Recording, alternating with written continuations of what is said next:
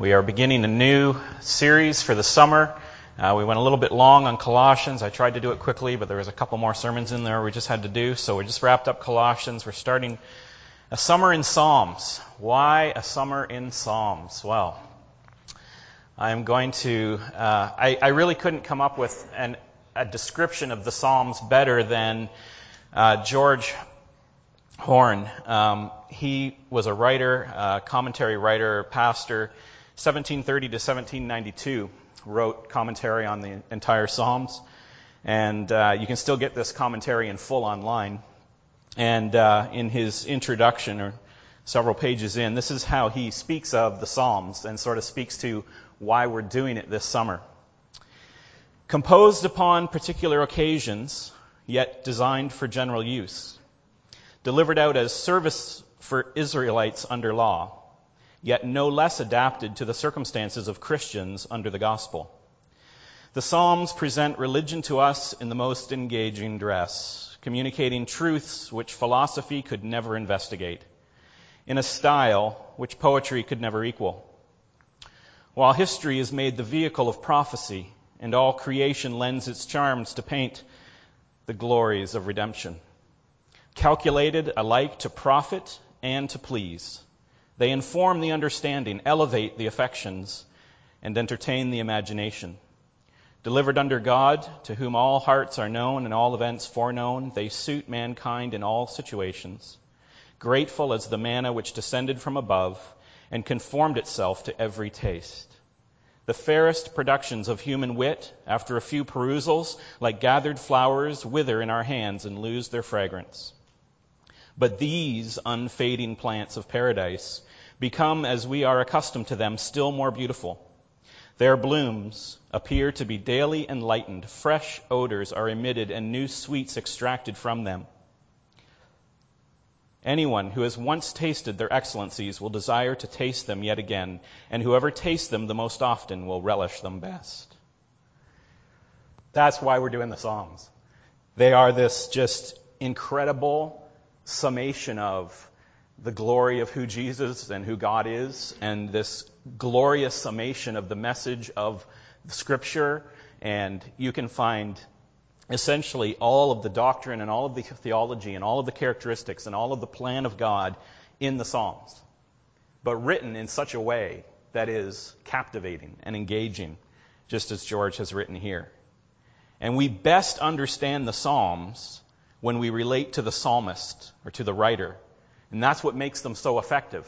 Because as we read the Psalms, as we read these songs, and as we read these poems, we are meant to put ourselves in the place of the writer, in the place of the psalmist, and understand the Scripture, and understand the doctrine, and understand the characteristics of God through the perspective of those writers, and through the perspective of those poets.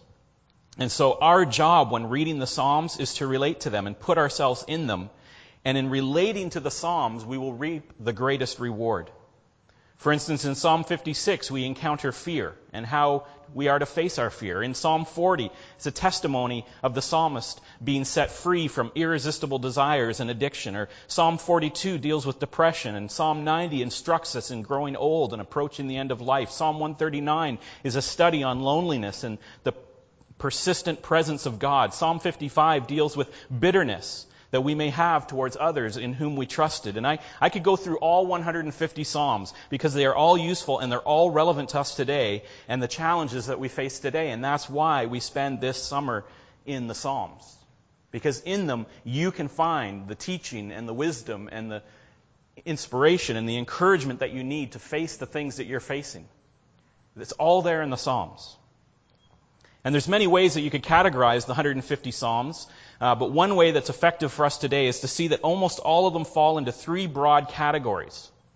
There are the Psalms of disorientation, and you maybe think of a few of them when I describe it. The Psalms of disorientation are those in which we find the writer of the psalm is puzzled and perplexed and confused by what is happening in his life and in his soul. And so he's writing to express his disorientation and his confusion at what is going on.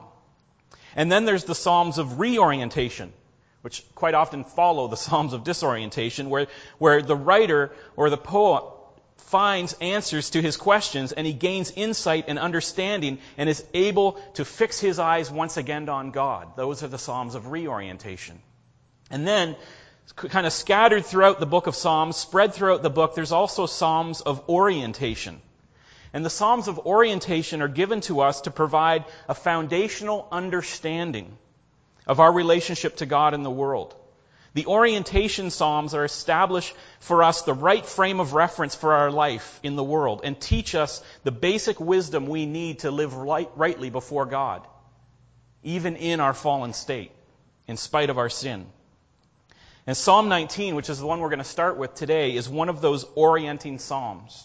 It's one of those ones that sets the framework and points us right. It's kind of one of those North Star orienting compass Psalms that will point us in the right direction and get our frame of reference correct. C.S. Lewis, who probably many of you know as an author of the Narnia series and books like that, he was actually a professor, a doctor of medieval literature. And so he knew a little bit about writing, ancient writing.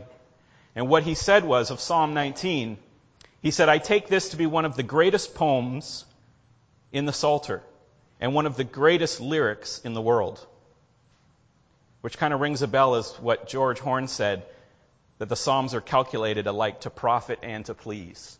And Psalm 19 is one of those. As beautiful as it is, Psalm 19 establishes for us a proper source of knowledge, a proper source of revelation, of wisdom, of learning about God and about ourselves. And that's why I wanted to start here, because we're not going to get anywhere else in the Psalms. We're not going to get anywhere else in Scripture. We're not going to get anywhere else in our life until we get a proper orientation on who God is and what He's saying to us and how we can know that. That is the fundamental bedrock of our faith and how we will have any knowledge or any wisdom. Because we are, all of us, people that are seeking answers.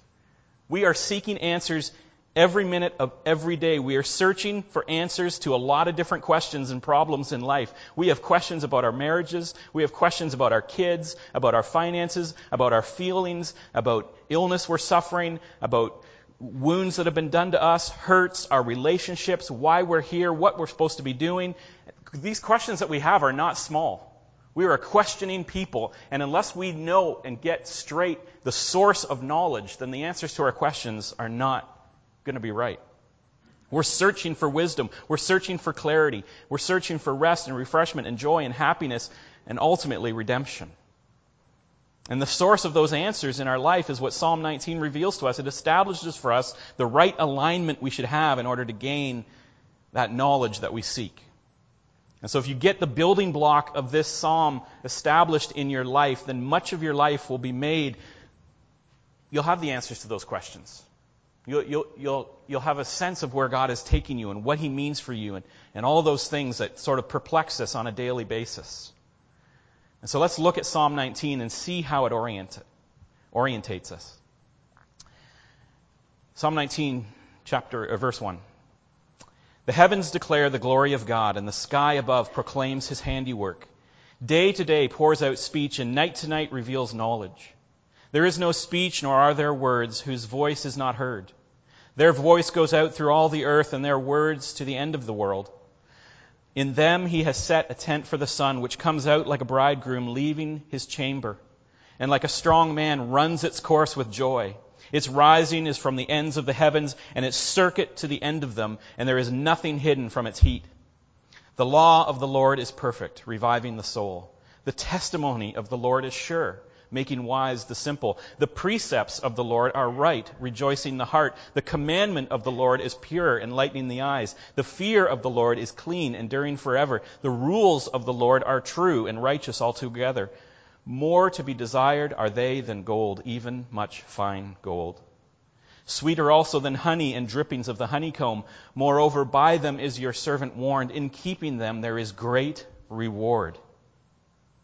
Who can discern his errors? Declare me innocent from hidden faults.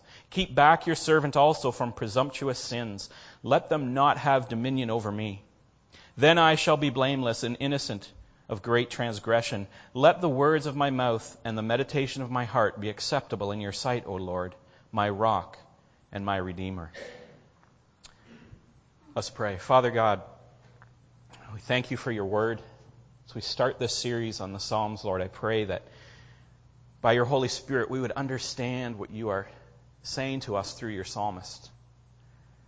This writer is communicating clearly your revelation to us, and that we would understand where we need to go to find the answers that we seek, to find the wisdom that we need, to find the truth that will set us free. Pray these things in Jesus' name. Amen. So the first thing is, we're going to sort of break this into three sections, which is there's a general revelation of God, there is a specific revelation of God, and then there is an explanation of how that revelation applies to us in our redemption or in our life. And so, as we go through these different sections, we'll sort of have a picture of how God is speaking to us and how we are meant to react to that. And so the first part of the psalm speaks to the marvelous reality of a self-revealing God. It says, "The heavens declare the glory of God, and the sky above proclaims his handiwork, and day pours out speech, and night to night reveals knowledge." Now, I don't know, some of you might remember, and I was very excited about this when I was younger, the launching of the Hubble Space Telescope. Because when you're on Earth and you're trying to look at the universe, you can only look so clearly optically because the atmosphere keeps rippling and shifting, and there's the depth of the atmosphere, and it warps what you look at. So telescopes on Earth can't see as clearly as a telescope in space. So I remember back, I think it was like 89 or maybe it was 91, I can't remember. They launched the Hubble Space Telescope, and I subscribed to Scientific American and all those nerdy things. But I was like super excited about what this telescope was going to be able to see. Anyway, it turned out to have a flaw in the lens, which they had to fix, but it still sees better than any telescope on Earth. And one of the things that it did just a few years into its life, it took a picture. It's called the Hubble Deep Field Photograph. And it's a 10-day long exposure taken in 1995. And it covers 1/24 millionth of the whole sky, which if you picture a tennis ball at the end of a football field, okay, so you know how big a tennis ball is, take it 100 meters out, and that is the angular width of the picture that it took, 1/24 millionth of the sky. And nobody really thought anything of significance would be found in this 10-day exposure of that blank, dark piece of sky. In fact, this photograph almost didn't happen. The only reason that the HDF, sorry, that's the Hubble Deep Field Photograph, nerds have an acronym for it, but the only reason that the HDF got taken was because the director of the Hubble Space Telescope program has about 18 discretionary days that he can use however he wants. And so this guy, Robert Williams, he decides to use up more than half of his discretionary Hubble time to take this picture. And he did this even though an advisory board of scientists had already considered the idea of the HDF, and they concluded that they did not expect the HDF to reveal any new population of galaxies. And it was an empty patch of sky. If you look on the slide, there's this empty spot, and there's nothing there. It's just blank sky as far as our telescopes could tell. But inside that empty patch of sky, which is 1/24 millionth part of the whole sky, this is what the 10-day exposure revealed. That's what's in there. The HDF revealed over 3,000 objects, almost every single one of which is another galaxy. Those aren't stars. Those are galaxies.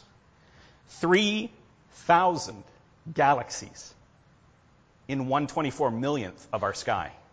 And it's like that in every direction. They took the same picture in the south, same thing. Same distribution, same density. Every 24 millionth of our sky, which appears empty, actually contains 3,000 other galaxies somewhere far out there. And so I just do quick napkin math. 24 millionth of our sky by 3,000 galaxies is 72 billion galaxies that are visible from our planet with a 10-day exposure. And so you can't even talk about the numbers when you talk about the size and composition and mass of this universe that God has created for us. Like, it literally blows our mind, right? This was a great day for Carl Sagan because he could say billions and billions and billions and billions, and he could add billions onto the number of times he said that. You guys don't remember Carl Sagan? That's a nerd joke, sorry.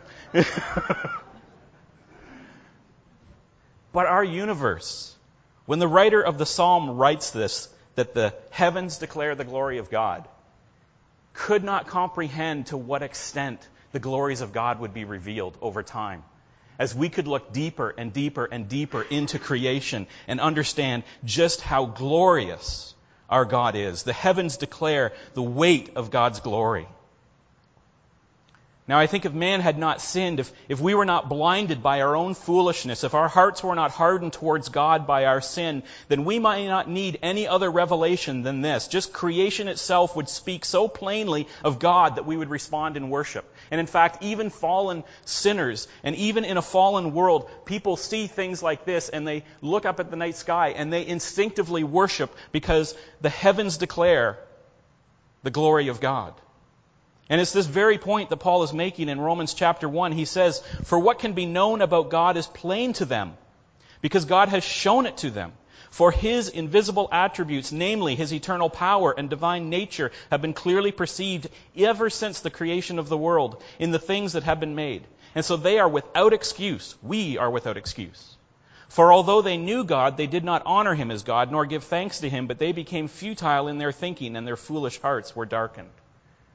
Isn't that a picture of who we are? We have the glory of creation around us. We have billions upon billions of galaxies with billions upon billions of stars, a universe created for us that we cannot fathom, and yet we darken our hearts and turn from God, as evident as He is. And yet the heavens continue to declare, to demonstrate, to preach of the existence of God to all people without needing any language or speech. It says there in verse 3, "There is no speech and there are no words whose voice is not heard." Creation doesn't need language. And so it doesn't matter what language you speak, what ethnicity you're from what part of the world you're standing on some rock and looking up at the sky. God is preaching to everybody through His creation the evidence of His existence. It doesn't matter if all preaching ceased, so that even if everyone was silent and all human testimony of God stopped, still the heavens and creation would not stop proclaiming His power and His majesty and His right to be worshipped. Luke 19 says, "Blessed is the King who comes in the name of the Lord, peace in heaven and glory in the highest." These are the people who were praising Jesus. And some of the Pharisees in the crowd said to Him, "Teacher, rebuke your disciples for saying these things." And He answered, "I tell you, if these were silent, the stones would cry out." Creation will reveal God, and He will be praised. In fact, Paul quotes this exact psalm. He quotes Psalm 19 in his letter to Rome, talking about bringing the message of God to the people. He says in Romans 10, "So faith comes through hearing, and hearing through the word of Christ. But I ask, have they not heard? Indeed they have." And here he quotes Psalm 19. "For their voice has gone out to all the earth, and their words to the ends of the world." This is the same God who reveals Himself in the majesty of creation, is also the covenant God. He's the personal redeeming God who reveals His will and His intention towards us in His Word. And so in the first part of the psalm, you have this amazing testimony of how creation and the heavens speak to the glory of God, and how everybody should understand who God is just by what creation reveals. But God has not only revealed Himself without voice, God has actually spoken to us through His prophets. And so the psalm goes on to talk about how God has spoken to us, so that we do not have to think that God is distant, or that think that God is unreachable, or God is unknowable, or that God is not personal, because He has actually spoken to us with words. Not just revealed Himself in the heavens, but revealed Himself in Scripture. I just recently ran across, as I was online following some links, and I ran across a blog posting on the internet just recently. I can't remember whether it was earlier this week or last week. But it was from a minister of some sort in another part of Ontario. I didn't notice what denomination he was from. But in his blog, he was talking about why he had decided to still call himself a Christian. And in it, he made all sort of the normal points that he was writing about, the confusion around labels and how words are used differently. And so he wasn't sure whether people understood what he meant by Christian and how he should identify himself. And it was kind of out there on the edge, but I was with him through most of it. But in the end, he felt it was important that he continue to identify himself as Christian. And I was with him up until that point in his article. And then in the last 3 paragraphs, he said something to the effect of, Christianity was still a useful worldview among many others. and how he found the label useful for the promotion of justice and a framework for living in his own life. And he completely lost me. Like, I was baffled. I was confused because I thought this was a Christian pastor who was writing this blog to his congregation, and I was stunned. I was just so curious because he said he was a pastor of a church, and so I had to know. And so I asked him, was Christianity just another worldview among many? I mean, was Jesus just this ancient guy with a progressive worldview that 2,000 years later now this pastor has affirmed was an enlightened way of looking at the world, and that Jesus was just ahead of his time, and now sort of has the blessing of this pastor to say, yeah, I guess I'll call myself a Christian because this Jesus guy has a good worldview. Like that's how it came across, and I won't bore you with the details of the conversation because trust me, the internet is not well designed for a meaningful conversation. But in the end, he never could. I was gracious. I didn't embarrass anybody, don't worry. But in the end, he never could answer my question satisfactorily. And I bring this up right now because this is the fundamental difference between Christianity and all other religions. Christianity is not a worldview. A worldview is something we develop in order to make sense of what we see in the world. You come up with a worldview to try to make sense of what's going on around you. Right? You're in those disorienting Psalms. You don't understand what's going on, and so you try to create a worldview of how things operate. And so it's something we develop for us to understand. But Christianity is the revelation of Scriptures, which are delivered to us by God exactly so that we don't have to make up worldviews in the dark. We can know God, and we can know reality because He has revealed Himself to us. He's not something we have discovered. He has revealed Himself to us. And so Christianity is not a worldview. It's not just something that's convenient to structure our life around. Christianity is the revelation of the God of the universe to us about what He has really done for us.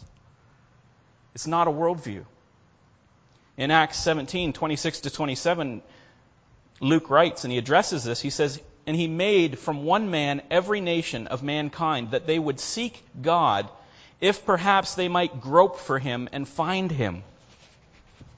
Grope for Him and find Him.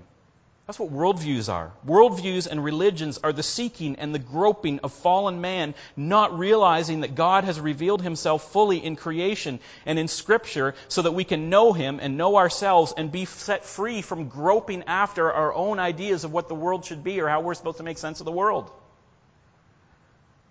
Christianity is God's revelation to us. Scripture is God's revelation to us. He's not just revealed Himself in the stars and in creation. He's revealed Himself in His Word, so we don't have to grope in the dark. We don't have to find a framework to make sense of things. He's provided it for us. I got to keep moving here, but this is the revelation of Scripture. And this is what it does. He writes, "The law of the Lord is perfect, reviving the soul." Is there anybody here who needs to be revived? Are you broken down? Are you disheartened? Are you worn out? Are you tired? Are you discouraged? The psalmist here says God's word is perfect, and in its perfection it revives us. When you read the Word of God, you don't have to try and sort through what is right and wrong or what's wise or what's foolish. It's perfect. It's right. You can lean into the Word of God without fear and be refreshed. Whether it's Psalms or Proverbs or Ruth or Hosea or John or Colossians, it's all perfect. If you want refreshment, if you're needing refreshment in your life, this is the reward that God holds out for you. Not just that He is a God that created this, created this earth, created this universe, is a God that is worthy of majesty and worthy of worship, but He has given you a revelation in Scripture for your refreshment, a perfect word. If you want refreshment, come to the Word of God for refreshment. And then the psalmist goes on, he says, "The testimony of the Lord is sure, making the wise simple." Making wise the simple. Don't we have a need for wisdom? Wasn't Solomon right on the money when the thing that he asked God to give him was wisdom? So many, almost all of our life troubles and wounds are self-inflicted, aren't they? When we look back, we realize that we lacked the wisdom to avoid the harm that we caused ourselves. We caused the hurt in our life out of our own foolishness. Or the hurt and wounds in our life were caused because of someone else's foolishness. If we look at the hurts and the wounds and struggles in our life, somebody somewhere was foolish, and if we'd been a little more wise, we would have been able to avoid that conflict, right? We would have been able to avoid that trouble. And right now, we're currently embroiled in conflicts that we lack the wisdom to see the end of, or we're caught up in tangles and nets of deception or misunderstanding or emotions that we lack the wisdom to sort out.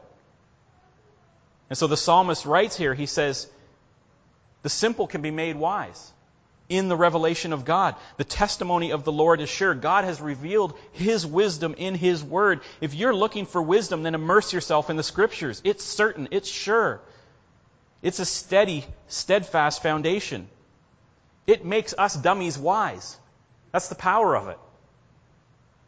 You know, have you ever talked to another brother or sister in the church? You've just run into somebody and you've gone to them with a problem and you sat down and had a coffee with them and you've just been blown away with the wisdom of their counsel. Right? They've sat down and they've talked to you and they could just bring clarity to your situation and you were amazed by the counsel that they gave you. If you stop and think about a time like that when a brother or sister spoke into your life, I would bet that you went to them in the first place because you saw them as someone maybe more mature than you, maybe farther down the path in their faith, maybe someone more rooted in Scripture than you, more rooted in the gospel and in the wisdom of God. And so you went to them, and you were right to go to them because the wisdom and the clarity that they had to you came straight from the time that they spent in Scripture, from them being a people that were immersed and meditating on the Word of God.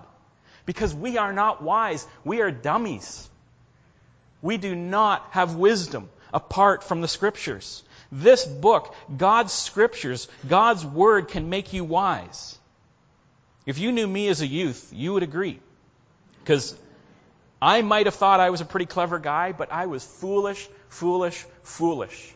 And I'm not much less foolish today. But any wisdom that I have, trust me, comes from Scripture. I have no wisdom of my own. Every single situation that I go into, I am depending on what this book tells me is right and wise, and on nothing else. If it wasn't for Scripture, I would have nothing worthwhile to say. And if you come to my office and you ask for my help, if I'm not speaking Scripture to you, or it doesn't resonate with you as coming from Scripture, then ignore it, because I'm not saying anything useful to you. In fact, the first time you come to my office, probably what I will tell you is what I tell every single person, and I'll give you all a free counseling session right now. Are you struggling right now in your marriage? Are you struggling with self-doubt? Are you struggling with loneliness? Are you struggling in relationships? Here's what you need to do. Read your Bible and pray every day. That's it. Until you're reading your Bible and praying every day, then don't expect any wisdom. You go 10 days without reading your Bible, you have 10 days of stupid. Okay? You go a month without reading your Bible, you're 3 times stupider. Right? It's not hard, folks. This is what the psalmist is saying. God has revealed Himself in His creation, and He's revealed Himself in His Scripture. And the testimony of the Lord is sure, making wise the simple. You want wisdom, be in the Word of God. And if you don't understand it, then be smart enough to go to somebody who is deeper and maybe steeped a little longer in the Word of God than you, and have them help you understand it. And listen to their counsel that comes from the Word. Find an elder, find like Jim Cowling or somebody genius like that who's like super wise. He will help you. That's where you got to go. The precepts of the Lord are right, rejoicing the heart. I know that many of you are looking for joy. You're looking for joy in your marriage. You're looking for joy in your work. You're looking for joy in your own inner mind and in your own emotions even. You're just trying to find joy in yourself. But God not only gives us His law and His testimony, but He also gives us His precepts. The law sets the boundaries for us. The testimony of God is a witness or a description of what life is like under the law. But the precepts of the Lord are the application of the law and the application of the testimony. It's how the Word of God can be used to transform our lives, and that results in joy. Listen, if you want to be unhappy, there is an easy way to be unhappy. Just think wrongly about everything. Think about yourself in a wrong way. Think about others in a wrong way. Think about God in a wrong way. Get everything upside down and twisted. Put yourself ahead of others and put God last. Put the world first. Misunderstand your wife, or, Be confused about your husbands or kids. Just get everything out of alignment, and I guarantee you'll be unhappy. But if you want joy, then put things right. And it says the precepts of the Lord are right. So take your wrong precepts, which have not been working out for you, and throw those out, and take God's right precepts and stick them in your head and stick them in your heart and watch your joy grow. Because I know that all of us are seeking joy, and we should. We're built for joy. God created us to rejoice, to worship in Him. We're built for joy. So joy is not a bad thing, and I know you're seeking joy. So if you want joy, it says here, the precepts of the Lord are right, rejoicing the heart. So if you're looking for joy, be in the Word of God. Be in the revelation of God. God has not made joy something that you can't find. He's put it right here in your Scriptures. Just read them. And then he says, the commandment of the Lord is pure, enlightening the eyes. My goodness, we need enlightenment as much as wisdom. Our understanding is often so dark, we don't even have the right information to work with. I mean, just look at the world of politics right now, or foreign affairs, or some of the laws that are being passed in our country. Look at the things that our culture is celebrating. There is confusion and misinformation everywhere. Or we can even look closer to home at the policies of our school boards or the decisions people in our own community and our own family are making. And they are making decisions in the dark. And some of us can see the darkness that they're making those decisions in. And they're putting their hope in things that will ultimately fail them. And we need light to penetrate into that darkness of our culture. And we need light to penetrate into that darkness of our community so that people can see their way out. And they can see what they have walked in for so long in that darkness. If you feel like you're groping in the dark without answers, if you feel like you just can't figure it out, or you've been treasuring something in the dark without realizing how ugly it is, then meditate on the Scripture, on the revelation of God. It is pure, and it will bring light to what is impure and set you free of it. So often we treasure something in the dark, right? We have this little secret thing that we have, and we covet it in the dark, and we just love this little thing, and as long as it's dark, it's great. But if light was shed on it, we would be ashamed of how ugly and horrific that thing is that we're coveting in the dark. And so the Word of God, the revelation of God, sheds light, just like that sun that comes out of his chamber like a bridegroom and runs across the sky like a strong runner, sheds light, and no one can escape its heat. The revelation of God, the revelation of His Scripture is like that sun, and it shines into the darkness, and it reveals the things that we covet wrongly and that need to be exposed. And it brings enlightenment to the things that we just don't understand because we're in confusion and we're in the dark about.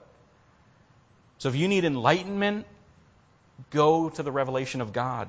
The commandment of the Lord is pure, enlightening the eyes. And the psalmist goes on, still talking about this revelation of God that we have in Scripture. He says, the fear of the Lord is clean, enduring forevers. Oh, that clean feeling. Spiritual cleanliness. How many times have we gone through seasons where we just felt nothing but shame, or we just felt unclean? Maybe you're feeling that way today. And you look back over the last few weeks, or you look back over the last few months, or maybe you look back over the last few years, and you just feel shame at your weakness or shame at your sinfulness. And the psalm takes a different turn here, and it says, the fear of the Lord is clean. Being in awe of God, the acknowledgement of God as God, the honoring of God, ultimately our obedience to God is clean. The psalmist is saying, put God in His proper place. Put God where God is supposed to be. Worship Him, adore Him, fear Him, obey Him, and that shame is lifted. It just melts away. The shame gets taken away by your Redeemer. It goes on, the rules of the Lord are true and righteous altogether. So it's talking here now, the psalmist is talking in all of these verses, he's talking about the revelation of God in Scripture, His precepts, His testimony, His law, His commandments. And then he says, ultimately, this is what it's all about. Treasure this Word of God. Treasure the Scriptures. More to be desired are they than gold, even much fine gold. Sweeter also than honey and drippings from the honeycomb. Moreover, by them is your servant warned. In keeping them there is great reward. All of these verses are saying the same thing. They're saying treasure the Word of God. That the God of the universe would reveal Himself to us and give us laws and give us commandments and precepts and testimony to order our lives by, to be able to know what is right and wrong, what is light and what is dark, what is truth or what is a lie. That's amazing that God has revealed Himself not only in creation, But God has actually spoken to us through His prophets and through His Son and through His apostles. He's given us words in writing that we have, that He has revealed Himself, that we would know all of these things. You don't have to grope in the dark for a worldview that somehow makes sense, because God has given you the truth in Scripture. And it sits there on our bedside table or in the drawer for weeks on end. And we have it here, the revelation of God. It's amazing. It's glorious. We look at that picture of the Hubble Deep Field photograph, right? And our hearts just kind of swell with worship. And the psalmist here is saying that's what Scripture should do. When you look at creation and you just go, wow, God is amazing. Look at this. I just feel like worshiping God. And then you see your Bible on the table and you don't react the same way. The psalmist would say that's incongruent. You can't worship the night sky and not be amazed by the Scripture, because it's God's revelation. And so when you see your Bible line there, you should be saying, that is amazing. That's like 372 billion galaxies of amazing wonder in that Scripture there. That's how our heart should be tuned to the treasure of the Word of God. It says, more desired are they, it's the Scriptures, than gold, even much fine gold, sweeter also than honey and drippings from the honeycomb. Do you treasure the Word of God like that? Is that how your heart is tuned to Scripture? And mine's not all the time. I'm not up here saying I'm like prime example, okay? Like sometimes I open up my Bible and I'm like, I read 3 lines and I'm, thinking about the next Star Trek movie or something. Right? Like that's how it is sometimes. But then there's other times when you pray and you ask God to reveal Himself in His Scriptures and you open them up and you say, God, show me your commandments, show me your precepts. Like even just here with Psalm 72, or not Psalm 72, Psalm 19.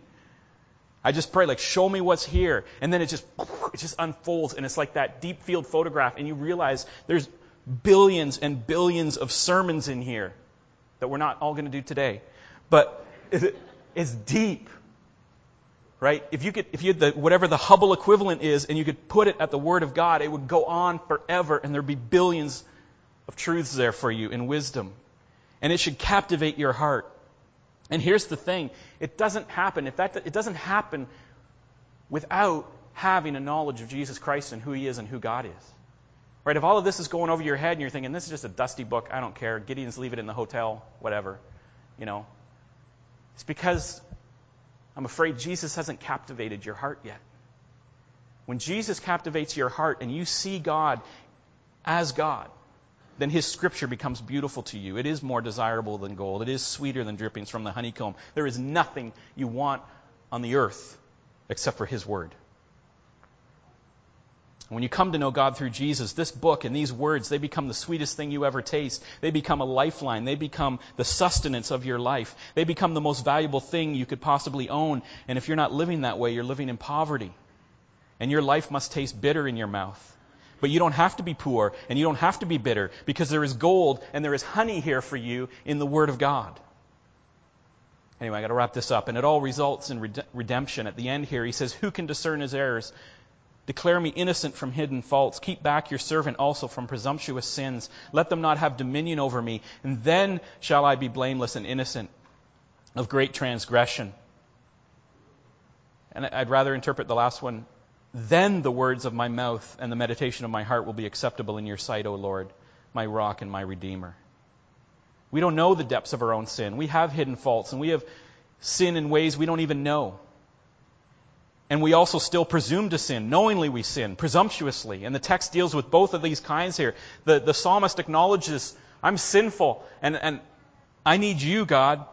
Notice the request that he makes. He says, declare me innocent, acknowledging that he's not. He says, don't let them have dominion over me. He's saying, my flesh is weak. You have to do this, Lord. It's up to you to redeem me. It's up to you to count me innocent.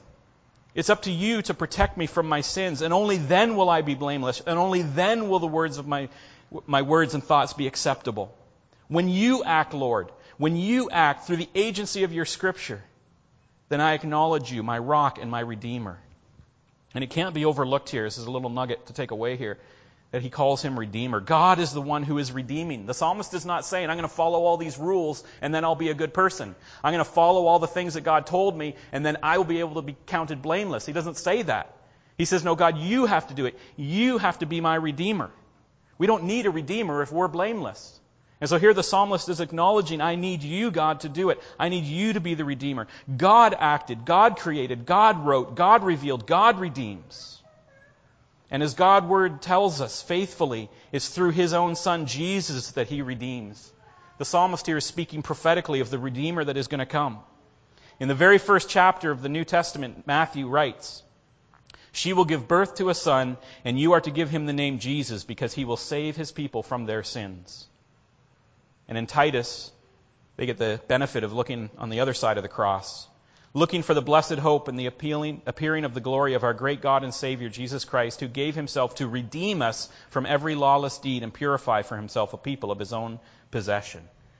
Jesus is the Redeemer that the psalmist is talking about here. He's saying, God, you have to do this. You have to redeem. So what do we take away from this? Are you as revived and wise and joyful and enlightened and clean as you would like to be in your marriage or in your work or in your private life, in your relationships? Is God and his word your treasure? Do you value God's word? And do you have the awe of God and his scripture the same way you do when you look up at the night sky? Why would you cut yourself off from such a resource that God has revealed himself? The God of the universe has spoken to you by his scripture. There is rejoicing, and there is wisdom, and there is enlightenment, and there is cleanliness, and there is redemption here for you. So I encourage you, we got to put our own wisdom and our own traditions and our own old wives' tales and our own cleverness and all of that stuff. And even most difficultly, we have to put our own experiences aside and we have to submit them all to the Word of God. And only then will we be wise and joyful and refreshed and clean and see clearly. Everything else that we do on our own, even what we think we've learned from our own experience, is fog and confusion. And only the Word of God redeems our situation in our lives.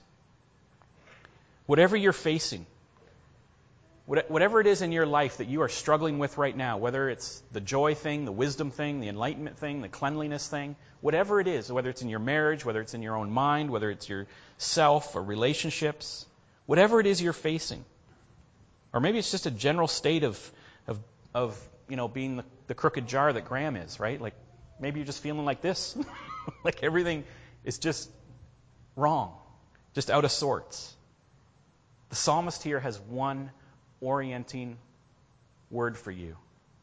Get into the Word of God and get with someone who can help you with it. God never intended for you to struggle through life unaware of his glory. There is a reward that God expects you to have from his revelation.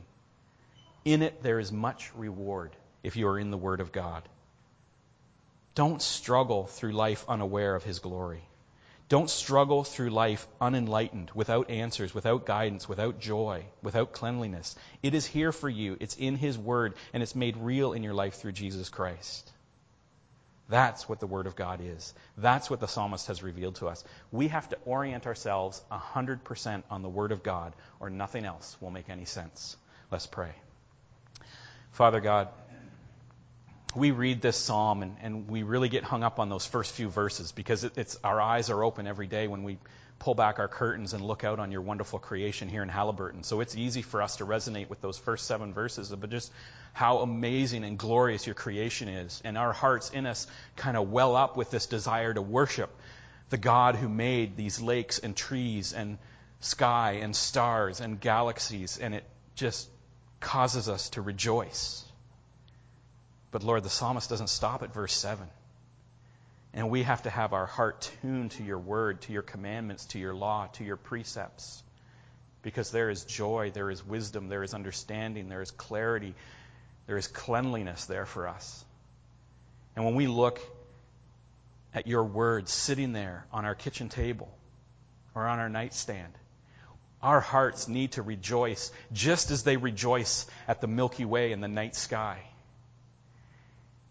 And as we are groping around in the dark trying to find our solutions to our problems, Lord, we need to stop looking anywhere else except at your word. You have not meant for us to be left alone groping in the dark here. You've revealed yourself, your wisdom. Make us a people that cherish it, that it is better than gold, sweeter than honey, that your Scripture is a treasure in our life. I pray these things in Jesus' name. Amen.